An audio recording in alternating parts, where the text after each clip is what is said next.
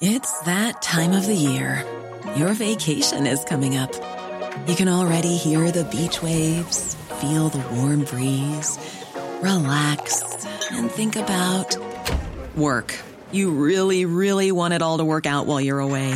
Monday.com gives you and the team that peace of mind. When all work is on one platform and everyone's in sync, things just flow. Wherever you are, tap the banner to go to Monday.com.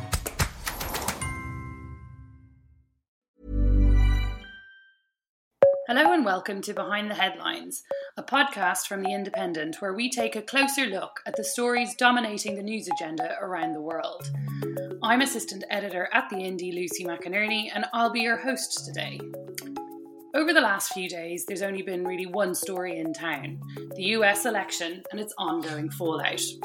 On Saturday, the election was called for former Vice President Joe Biden, and a couple of hours after the announcement, President-elect Biden took to the outdoor stage in Wilmington, Delaware, to speak to his gathered supporters and acknowledge his victory. In this episode, however, we're going to rewind a few years to 2016, when then real estate developer Donald J. Trump gave his victory speech in New York. I'm joined by our Washington, D.C. Bureau Chief John T. Bennett to discuss that speech, the intervening years since, and what to expect in the interregnum period until January 20th, when Vice President-elect Biden is inaugurated. Thank you. Thank you very much, everybody. Sorry to keep you waiting. Complicated business. Complicated. Thank you very much. This was probably the most presidential we ever heard Trump over the course of the 4 years that we've had since. Would you agree? I think it's definitely top five or top three moments when he's been presidential. We haven't seen some things behind the scenes that are closed to the press for any president. And I'm thinking about when he's gone to Dover Air Force Base, when the remains of fallen U.S. soldiers are brought back and the families are there. I've been told by folks who have been in those rooms that the president can actually show empathy and be presidential and listen to the family. So at least publicly, I think, yes, it was a top three presidential moment. But that is a very low bar as someone who's watched this from day one, somewhat up close. One thing to remember about the speech is it was written somewhat hastily early on Wednesday morning, as midnight passed and finally he was declared the winner. I've been told that then President-elect Trump kind of went catatonic. He was in a room with some senior campaign folks and of course his children and their spouses and a few other folks. And he didn't expect to win even on election night. And as we've all probably in big life moments gone a little catatonic, as they were helping pull him together to address the country and the world. That's when the speech was written. And it mostly, diverted back to that usual, I'll call it a template, for lack of a better term. He was magnanimous. He was even said some nice things about Hillary Clinton, which he certainly didn't at his campaign rallies 4 years ago. So there were reasons it sounded as conventional and as presidential as we would hear him during his term. I've just received a call from Secretary Clinton.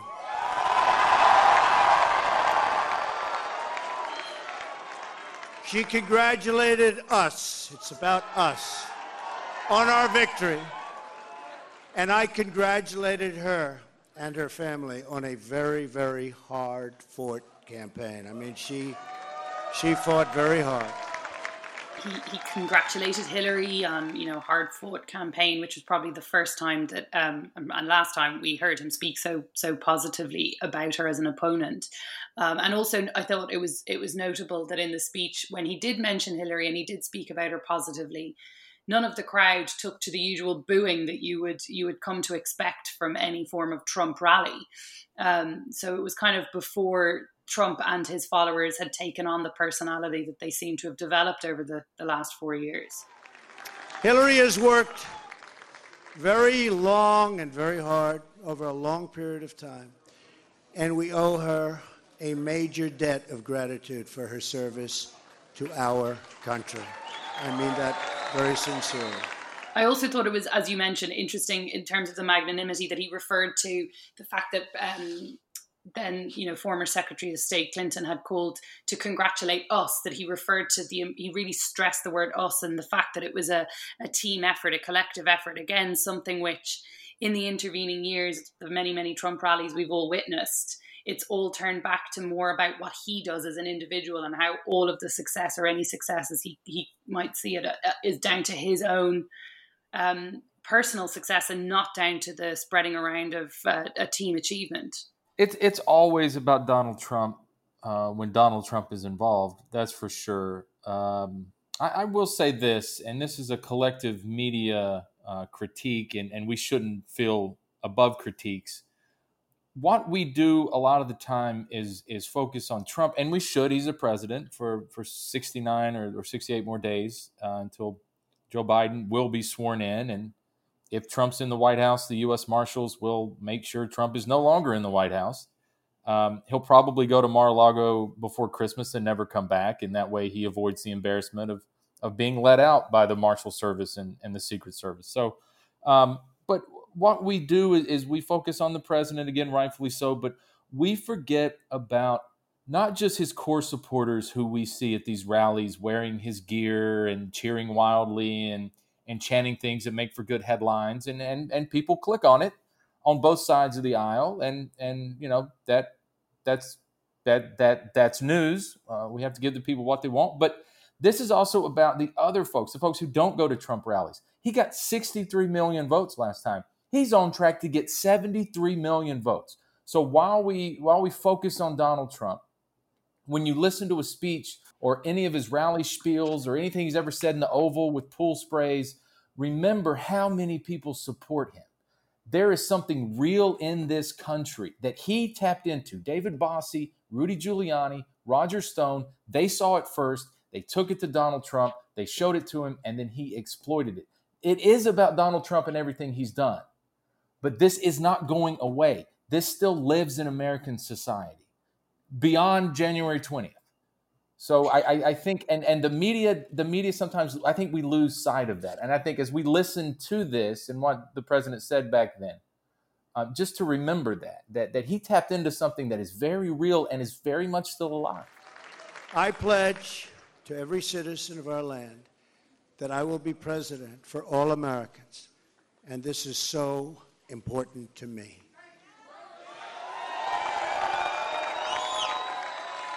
For those who have chosen not to support me in the past, of which there were a few people, I'm reaching out to you for your guidance and your help so that we can work together and unify our great country. As I've said from the beginning, ours was not a campaign, but rather an incredible and great movement made up of millions of hardworking men and women who love their country and want a better, brighter future for themselves and for their family. It was interesting that he said in that speech, ours was not a campaign, but an incredible and great movement. And, what you've described is obviously, yes, he has started a great movement, what people are starting to refer to as Trumpism. Do you think that the Republican Party is now basically Trumpism, or do you think that there's going to be an opportunity for conservatives who have maybe felt disenchanted with Trump's leadership to come back to the party and reestablish their own autonomy away from Trumpism? Can I say both? I cover politicians and we criticize them when they say everything at once. But for now, I think it is probably an answer of kind of 1A and 1B. The first being that Trump will remain the most vocal and most powerful person in the party after January 20th. That was certainly the case for Barack Obama, even though we knew someone else would eventually be the Democratic nominee. And as Joe Biden said before the election, as the nominee, I am the Democratic Party right now. So eventually, if Trump does not opt to run again in 2024, someone else will be at least the nominal leader of the party. There are certainly those already gunning to be that person, and they are trying to get in the Trump lane, so to speak. Folks like Kristi Noem, the governor of South Dakota, Nikki Haley, the former governor of South Carolina, former American ambassador to the United Nations under Trump. I think we'll definitely see Mike Pence. He already has tried to get in that lane by just standing by the president through it all. The list goes on. So you'll have Trump being the most powerful person as others continue trying to get in that Trump lane and get that Trump voter. And they're all waiting to see what the soon-to-be former president does in 2024, because he will be the kingmaker, or he'll try to make himself the king of the Republican Party again. Every single American will have the opportunity to realize his or her fullest potential. The forgotten men and women of our country will be forgotten no longer. You speaking out to the forgotten men and women of the United States who would be forgotten no longer, which I think we can all agree is very true. We had in 2016 people turning out to vote for Donald Trump who had never really engaged in the democratic process much before, never used their vote. And again, as you say, we've seen, I think, largest voter turnout, if not ever, in a very long time in the 2020 election, with not only Donald Trump receiving the astonishing figure of 73 million votes, but Joe Biden receiving the highest number of votes in the popular vote for a president-elect. What is it you think that the Democrats could do to try and appeal to those kind of so-called forgotten men and women who, is there any option for or avenue open to the Democrats to convert those forgotten men and women, as they may think of themselves, away from Trumpism and into the Democratic fold? I think that's an uphill climb. One thing that some Democrats are already talking about is a big jobs bill that would be targeted, really hard for blue collar workers and the middle class. That's a start. I think Democrats also need to be wary of their progressive wing. If the goal is to bring back some of those blue collar workers, I don't think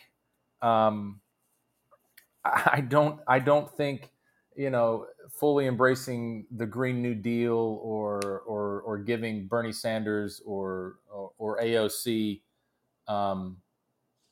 giving them a bullhorn for the next 4 years or the next 2 years. We'll have congressional elections in less than 2 years. So blue collar workers and those kind of those middle class white voters who again voted for Trump or voted for Trump this time that didn't. That's interesting. Didn't last time. They're turned off by that progressive agenda. And this is what Joe Biden is going to have to do along with Nancy Pelosi and Chuck Schumer. They're going to have to find ways to pursue and pass legislation that keeps the liberal part of their voting base excited and tries to win back some of that blue collar vote, because they have a real chance in 2 years to take the Senate and to have a bigger majority than the one vote it looks like they may get this time. So that I think finding more common sense ways to at least talk about that progressive agenda. It could be the packaging here, and AOC herself has said that the Democrats just need to get better at the messaging and the packaging of some of those more liberal policies. And that's really going to be the challenge for Joe Biden. And that will also affect, whether he decides to run again or whether he gets reelected. But the pressures within the Democratic Party are going to be fascinating to watch over the next 2 years. There's going to be a real, I can't call it a civil war yet, but we're getting close. We are going to fix our inner cities and rebuild our highways, bridges, tunnels, airports, schools, hospitals. We're going to rebuild our infrastructure. which will become, by the way, second to none. And we will put millions of our people to work as we rebuild it. I mean, has he done any of that? Have there been huge wins in terms of improval of people's lives through literally not having to deal with potholes on the highway as they drive to work, or not having an issue with schools falling down around their children's heads, or hospitals being able to cope with obviously the much higher numbers of people that are using them now because of the pandemic? Short answer is no. The two parties agree on, as I've been told by infrastructure experts from both parties, the two parties and including the Trump White House, they agree on 80% of the projects that need to be done. They agree on even how the funding should be divvied up amongst states and municipalities. But what they don't agree on, and this will not change when Joe Biden walks into the White House on January 20th, they don't agree on how to pay for it. Donald Trump and his team did not invent this Republican notion of a public-private funding plan to rebuild the infrastructure and the hospitals and airports and everything. You know, they want to do a 70-30 private-public split, which Democrats dismiss and say isn't realistic because you'll never get enough private funding. And Democrats probably have a point on that. And Republicans shoot back that Democrats would have to raise taxes to pay for an infrastructure rebuild that they've proposed. And Republicans probably have a point on that. The two parties have been stuck there since before Donald Trump became president. And it's just hard to see. It's hard to see how they get there, how they're incentivized to get there when, control of the Senate's going to be up in 2 years and the White House will very much be in play in 4 years, because you're handing the other guy a victory. And we've sunk so low in our politics that, you can't even shake hands and say we did this together, because Fox News and MSNBC will portray one party as a bunch of sellouts. We will also finally take care of our great veterans. We've been so loyal, and I've gotten to know so many over this 18-month journey. The time I've spent with them during this campaign has been among my greatest honors. Our veterans are incredible people. We will embark upon a project of national growth and renewal. I will harness the creative talents of our people, and we will call upon the best and brightest to leverage their tremendous talent for the benefit of all. It's going to happen. Veterans are, I suppose, as you've acknowledged already, he has managed to be presidential when dealing in a private capacity with the families of, say, those members of the armed services who have lost their lives in the course of their work. But I mean, he then also did get into trouble with those 5-star families. I mean, I think at one point he accused 5-star families of potentially infecting him with COVID. So what exactly did he manage to achieve for veterans? Well, the president says that he basically invented this, the VA choice, as it's known, which gives veterans exactly that, more choice in their federal health care plans. But that's not exactly true. The Obama administration had probably more to do with that than anyone else.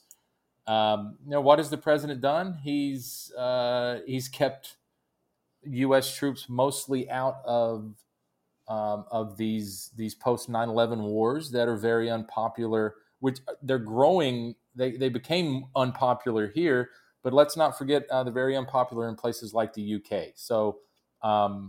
The president, that I will go out as someone who has an advanced degree in security studies and covered national security for 13 years. That is an achievement, and that is something the president did for U.S. troops.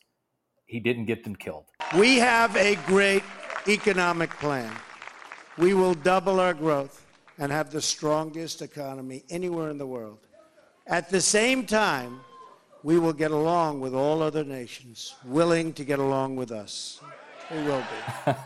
I'm sorry to laugh, but that's such a Trumpian statement that you got me. You got a chuckle there. I think you're absolutely right. It's highly Trumpian, isn't it? It's it's him saying, I am more than happy to do what I can here, but basically it's everyone else's fault if it doesn't go swimmingly well. So I think it's fair to say, isn't it? He has revolutionized America's relations with, say, China and Russia more than any recent president, whilst also that definitely flipping on its head relations with all other nations. I mean, from withdrawing from the WHO and casting aspersions negatively on the funding of things like NATO and involvement in the UN. What exactly do you make of it all from where you sit in DC in terms of, say, foreign policy, how the US is viewed internationally, and the US's place as a superpower amongst what is, let's be honest, a shifting sands in terms of the world superpowers in general? Yeah, as you alluded to, how is America viewed around the world? Short answer, not well. And, Joe Biden was heavily involved in foreign policy matters. He's a former chairman of the Senate Foreign Relations Committee. As vice president, he was at times kind of a second Secretary of State because he had relationships with other world leaders and he had contacts around the world and he knew the challenges and the issues and there's a reason, despite what President Trump says, that Vice President Joe Biden, was in the Ukraine and was pressing for the prosecutor that was involved in the impeachment matter. There was a reason he was there, and that's going to be something that I think we're going to see Biden jump on quickly. I think we'll see several foreign trips in the first few months. So I would expect to see him pop up over there in London with you guys, and that probably would be the first trip. But President Trump, kind of at a staggering rate, really, right? Just burned relationship after relationship.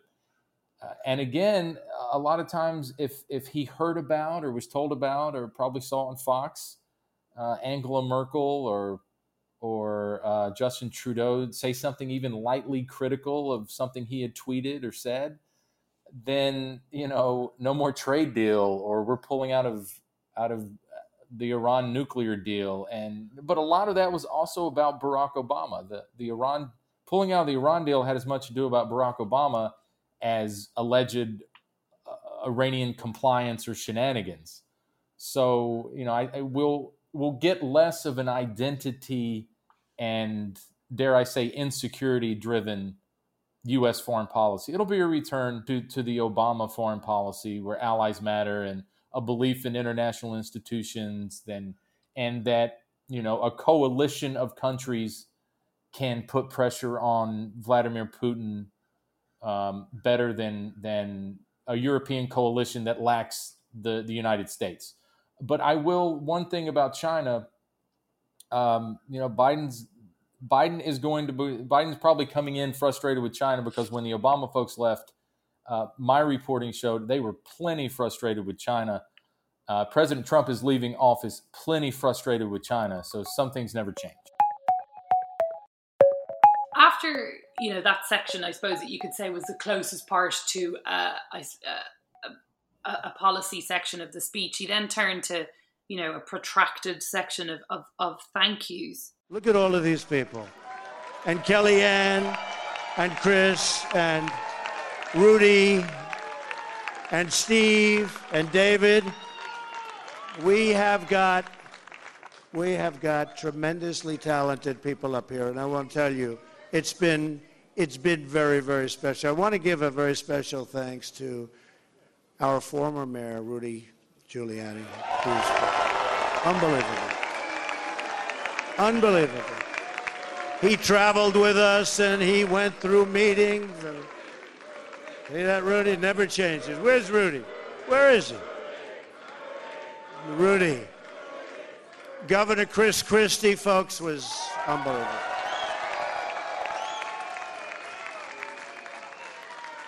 Thank you, Chris. The first man, first senator, first major politician, and let me tell you, he is highly respected in Washington because he's as smart as you get. Senator Jeff Sessions. Where's Jeff?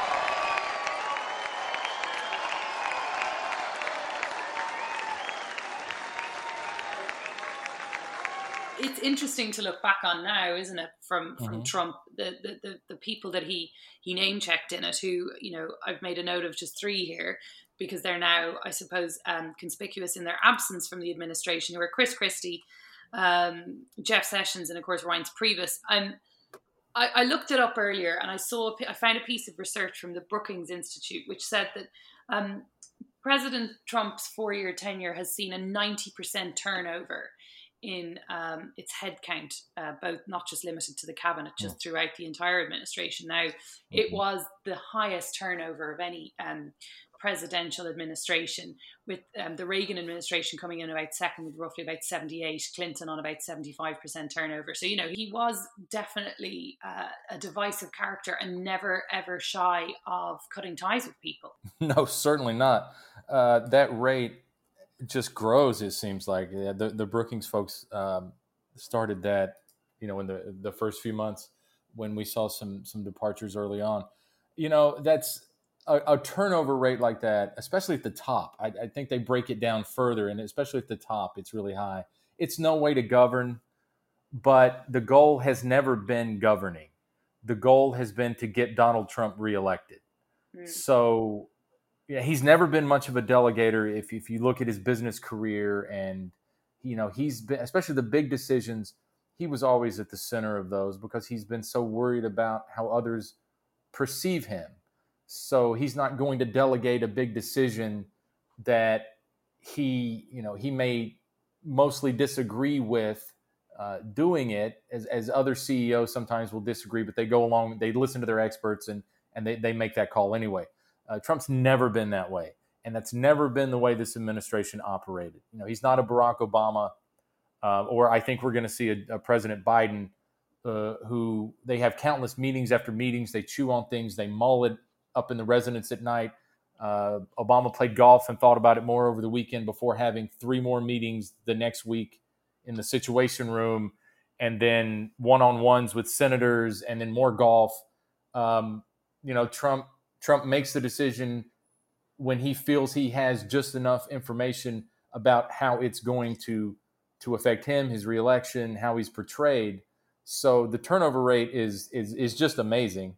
But again, this has never been about good government. And I promise you that I will not let you down. We will do a great job.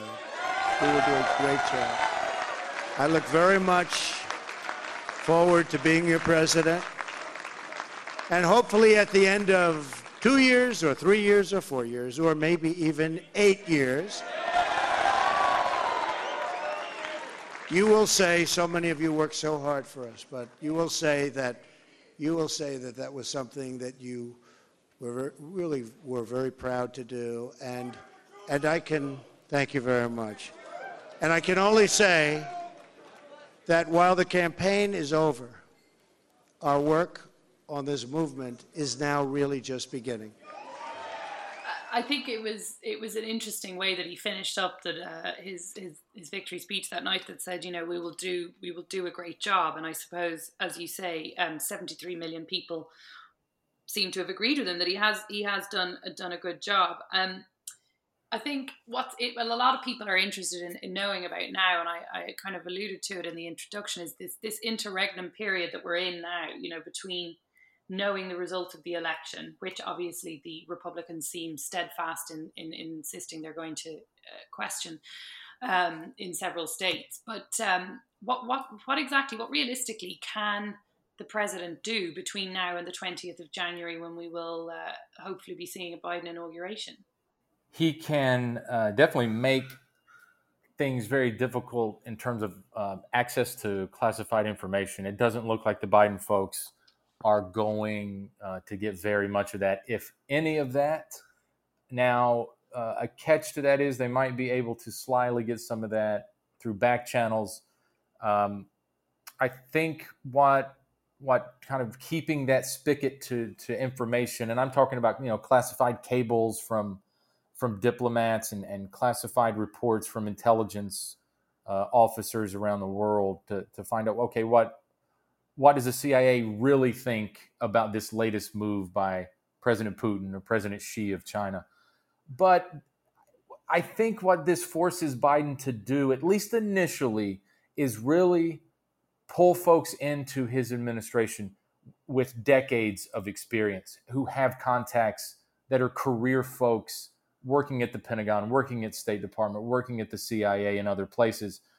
They can chat someone up, hopefully socially distance over coffee on a Saturday morning, and or pull them in for an official meeting under the transition office.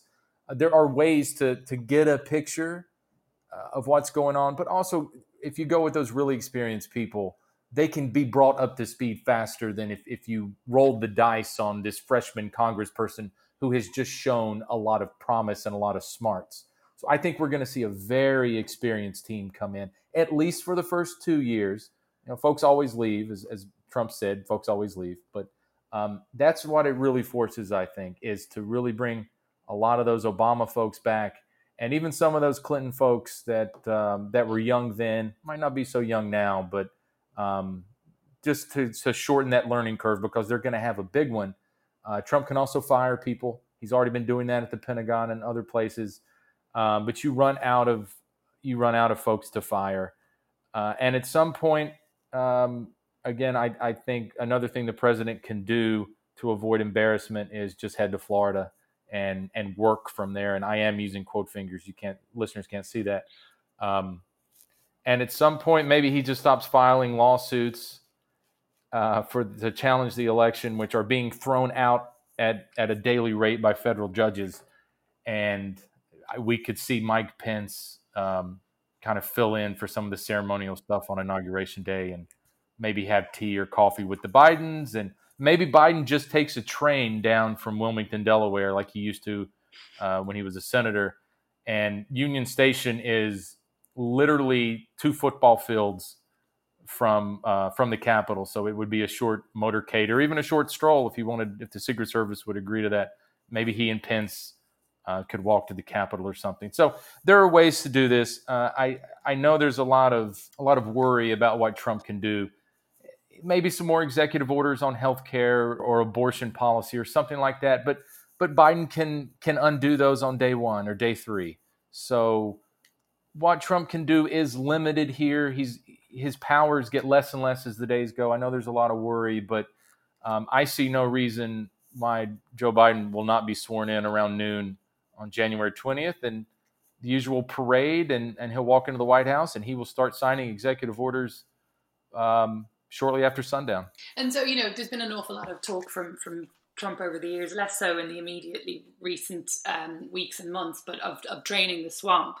And there was a lot of talk around how a lot of, say, civil service jobs were left vacant that would normally be appointees from the president's administration. There was the example, Michael Lewis's book, The Fifth Risk, went into great detail around how the Department of Energy was just left to kind of wither on the vine, despite its huge responsibility for oversight of, nuclear safety globally and all this kind of thing. I mean, is this all stuff that you imagine President-elect Biden kicking back up a gear and making sure that we're back to where we were pre-November 2016, or I should say probably January 2017 when President Trump was actually inaugurated?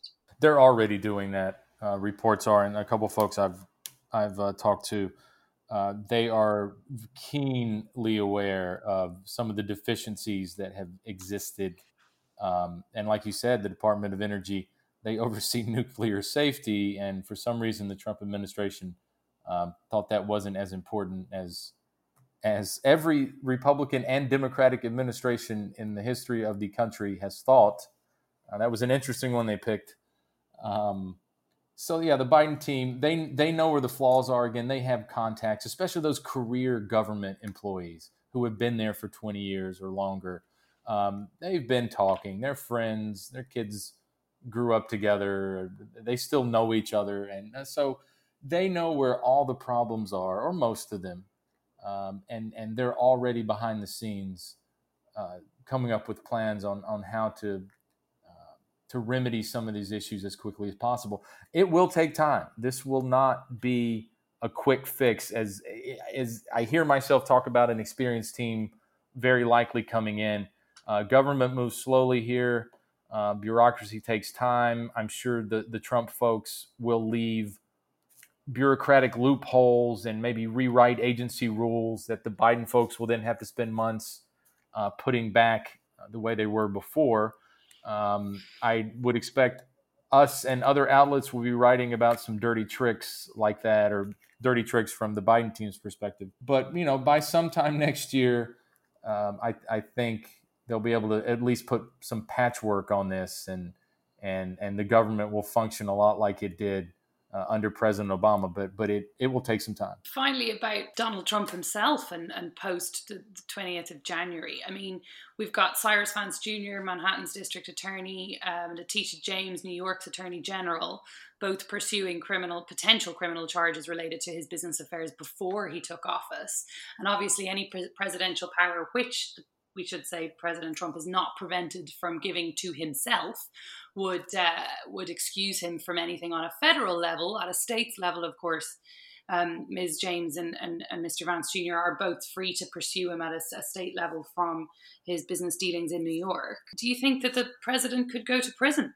I think this is the single most fascinating question that we won't know about until the plane that looks like Air Force One but will be tagged Executive One, if he doesn't leave until January 20th at least, or perhaps cameras across the street from Mar-a-Lago on the evening of January 20th captures some Suburbans going in that are not Secret Service Suburbans. They may have agents, FBI agents from the Southern District of New York who would like to speak with the president. I think this is the big question.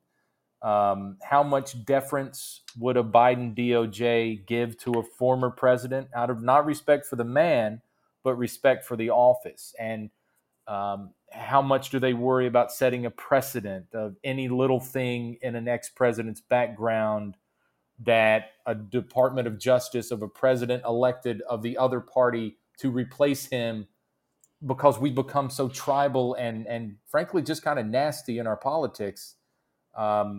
Would a Republican president following a Democratic president like Clinton reopen the Whitewater real estate investigation, for instance, just out of spite and just to fire up his own base?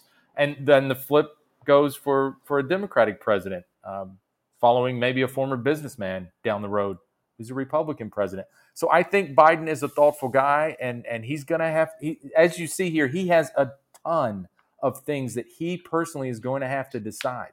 This will come down to what Joe Biden wants to do. Now, he'll get recommendations, but how far they go, I think, comes down to what Biden wants to do as he thinks about the future of the country and the precedents that would set. Joe Biden may very well think that Donald Trump deserves to die in prison, but they pursue house arrest or something. John, thank you so much for joining me, and thank you all for listening. That's it for this week's episode. A reminder to our listeners that there's also a new email newsletter, Inside Washington, you can sign up for to get all of the latest news and insight delivered straight to your inbox every single day. There's more information on our website, www.independent.co.uk. Please subscribe to this series on Apple Podcasts, Spotify, Acast, or wherever you listen, and leave us a rating so more people can find us. Thanks to you all again for listening.